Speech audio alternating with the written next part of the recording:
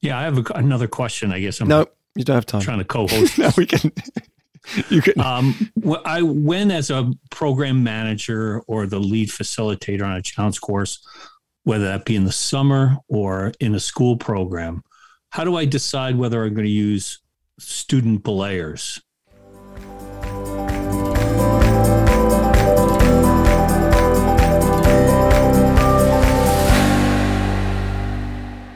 Yeah. So, Rich, my question back to you would be, are you talking about students doing a traditional P-bus belay, or are you talking about students involved in some form of belay technique that would allow them to secure their classmates at height? Yeah, I would say what I'm referencing is a P-bus method where you as the lead trainer or manager are teaching students to belay in a class setting or a camp setting.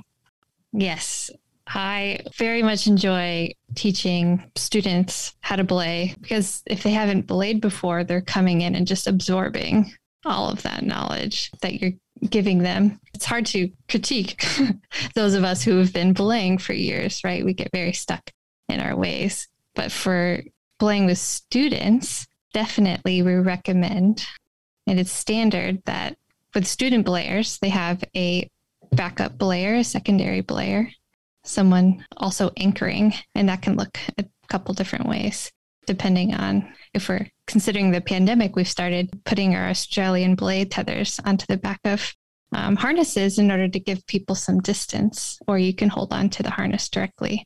But those definitely are key positions when teaching students how to belay. I would add that you, in that case, when you were speaking about your experience, I assume you were within striking distance and closely supervising those early belays. Striking distance. I always think that's a funny striking distance, so yes. I could smack them. Yeah, if they're being naughty. Boom. Yeah, absolutely. Thanks for bringing that up, Chris. You as the facilitator will be standing right there, and usually I typically stand right in front, and my eyes are right on the brake hand in case I need to step in. Absolutely. I think it's a good thing to be in front and ready to grab, but not actually already grabbing. I think of like the process of learning for someone. If you could, as the facilitator, be the backup, but even in that position, I think that the primary person practicing will just be like, they've got it. Phil's got it. If I let go, so I feel like sometimes the attention focus isn't there. And so giving empowering responsibility by just being in front and not necessarily holding onto their rope can help them through the process of being like, yeah, this is a real thing. So there is responsibility there, and you might feel some weight. And if need be, I can then strike and grab that rope. Absolutely. And some of the things we do focus on, or I like to as well, is like beyond even just the belay cycle and the positions. It's knowing that, when belaying, slow is smooth and smooth is effective. And also teaching students to practice their assertive voice, right? When we need someone to slow down, we need to say it and mean it in a way that they can understand and understand the direction. Because you as the belayer, you do have some control. And if you need to catch up, you're telling the climber, stop, preferably using their name and being very specific. Because we tend to, it's a lot in that learning environment. There's a lot of variables. So that's something I really like to go over beforehand, that stop doesn't mean anything is critically wrong or scary. We just need you to slow down or pause while I catch up. Yeah, Chris and we were talking, I don't know what it was last year, about how much time do you really need to give to belaying? And having been a teacher before, I know class time is so short. So I think people have a tendency to want to race through teaching their students belaying. That can be a little problematic. So I think Chris, were we talking about 4 or 5 hours or whatever that normal time would be from start to finish where somebody could belay by themselves? It's not a specific hour, but being able to really devote enough time to belaying where it's the proper thing to do versus go to maybe an Australian belay if you have those students that a wild class that I've had before where I'm really not comfortable with them belaying at that point, to at least go Australian belay.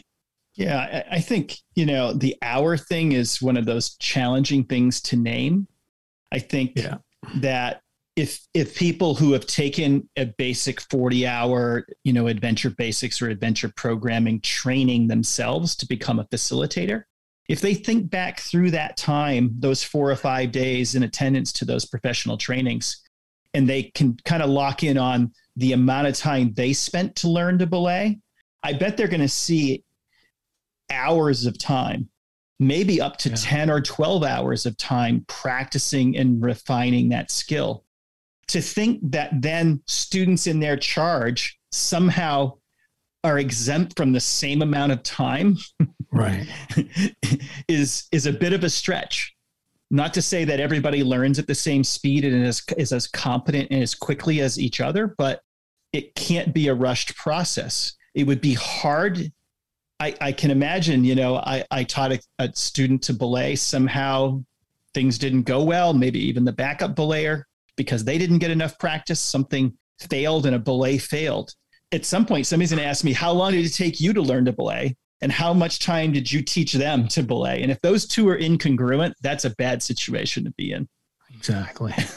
Not to say that you have to be, a rock climber for 12 years before you can go belay, but you do need to be competent. I think that's partly also why we put in those extra pieces like strong anchors who are really coaching people to be in the best position, good backup belayers, close supervision by a facilitator or an instructor. Those can help speed up the student belaying process. I also think there's an age component, a maturity component.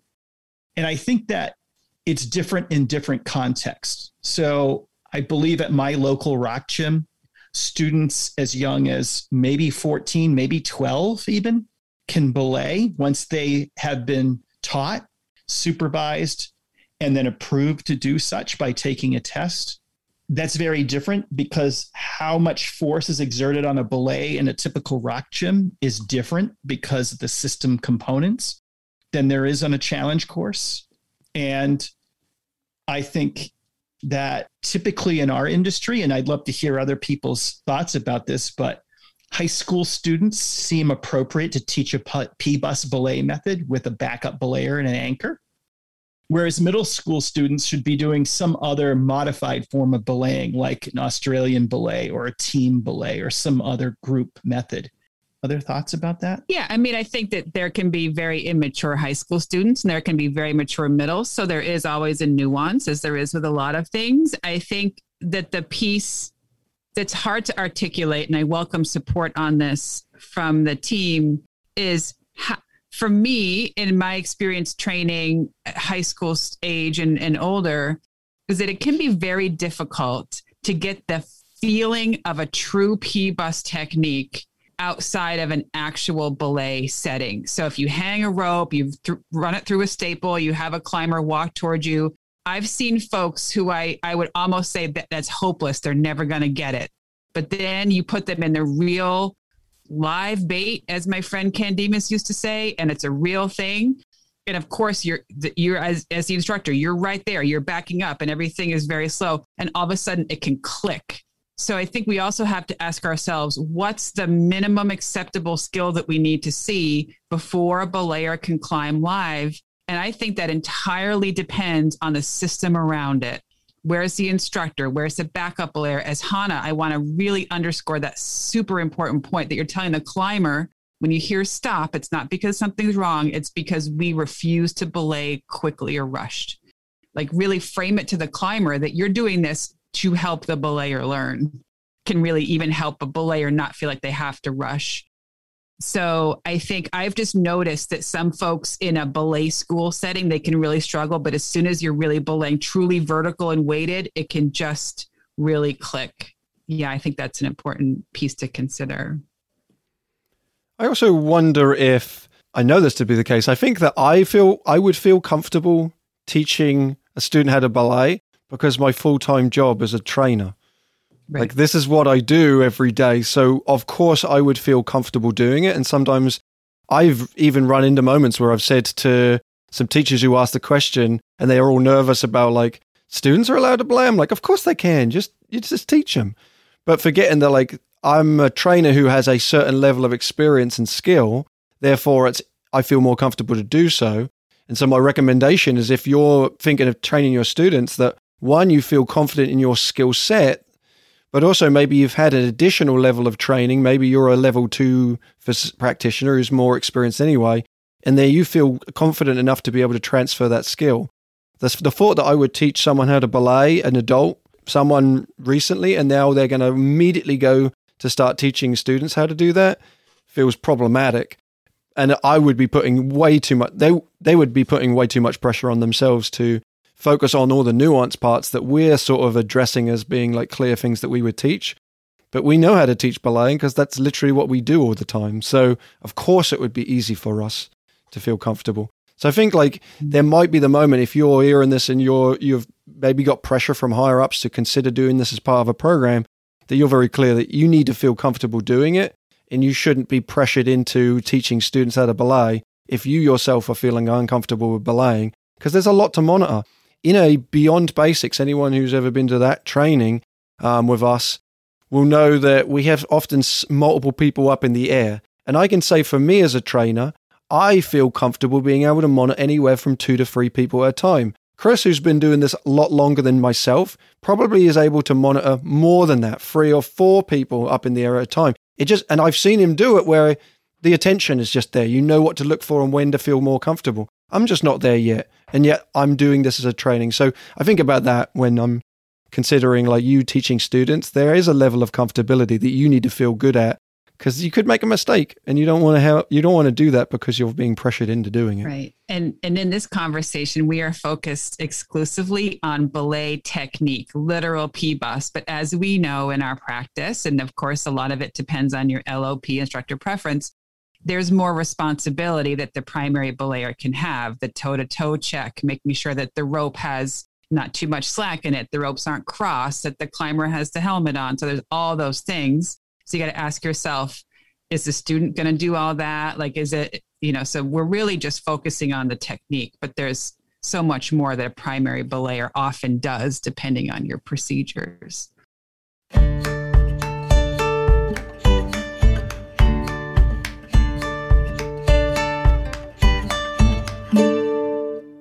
Hey friends, so I want to quickly interrupt this episode to announce that we have a full-time adventure educator trainer position open at High Five.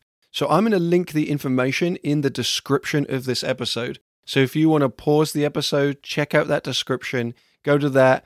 You'll find all the information there. You'll get to work alongside myself and all the other people in this conversation and do some incredible work. Then you can find all the information at the link in the description. I look forward to having you join us in our team. The deadline is March 18th. So once again, pause this, come back to this episode at a later date if necessary, but submit your applications if you want to work alongside us. And back to the episode.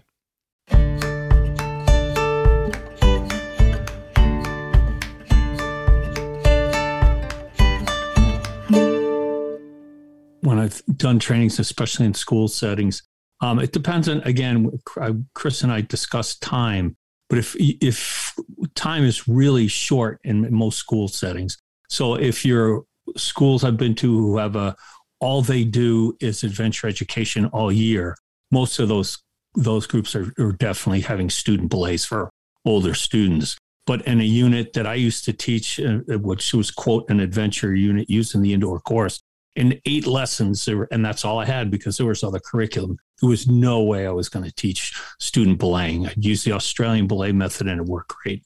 Yeah, I think context matters. Like, what is the goal with the belay? So is the belay just to keep people safe? And the program goal is about the climber side of the event? Or is the goal of the program about the whole experience? And so the belay is a part of that. So if it's about trusting yourself, trusting others, taking care of self and others, then I think you can accomplish taking care of self and others with a student belay doing P-bus, or with students collectively doing an Australian belay or some other form of group belay. So really getting to the nitty-gritty about what you're trying to accomplish. If you're trying to create solo independent climbers because you have a climbing club, after school climbing program, well, that's a very different context. Maybe teaching them to belay and slowly giving them responsibility in that arena makes sense. But I bet in your average PE program where climbing isn't the focus, it's more about physicality, working together as a team, all those kinds of things. I think you can get at those methods sometimes even better by alternatives. If you're wanting and you're interested in like, oh, how would I go about teaching my students how to belay? 2 things. I would please contact your vendor to ask them for some advice and guidance around what that process, or if it's even appropriate for you and your school or team or camp or whatever. And then also know that you can go onto our website, and in our resources tab, you can find the level 1 skill assessment that could be used as a methodology of assessment of your students. You could just pull that off and use that as your assessment tool of, are they feeling competent and comfortable doing those things? And then you can let them go. It could be a process of assessment. Here's a question for the group, since it's about participant belayers. Why don't you just give them assisted belay devices like the Grigri or one of those other style of Trango cinch? The Grigri, an assisted device, should come after the practice of using it without the assisted component. Because I think that the assisted part makes it feel like it's like easier, but there are other potential hazards that come from an assisted device that you could also just teach. And I know that there's a lot of rock climbing gyms out there that just go straight to Grigri lessons, and that's the way they teach because that helps them mitigate some of those risks. But that's my perspective on the progression of learning. I think it's better to progress through an ATC or an Aperture device to the Grigri than skipping that step. I mean, I would say even if you choose to use Grigris in your program, if you're using student participant belayers, they should still have a backup. That the device itself shouldn't be the backup to the human in control. That they still may need to be anchored in space so that they don't lose their stance. That they still may potentially lose control of the belay, and simply having someone in that backup brake hand role can still make it a significant difference in an assisted belay device.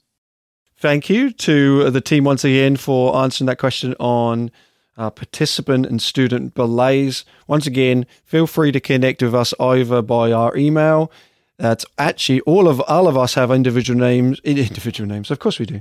We all have individual emails, which is our first initial, last name at high5adventure.org. So HIGH, the number 5 adventure.org. I'll throw our emails into the description of this episode. So if you want to reach out to anyone individually, as you listen to us, if any one of us, your voices, maybe you don't know us, speaks to you more, then you can just reach out to that individual.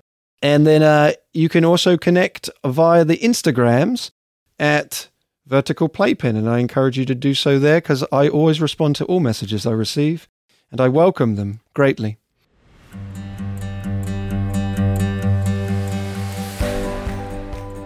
Thanks for listening to Vertical Playpen. And then what about thanks for listening to High Fives podcast? Can you do it? Okay, try. Thanks for giving. I think I'll pass the guy.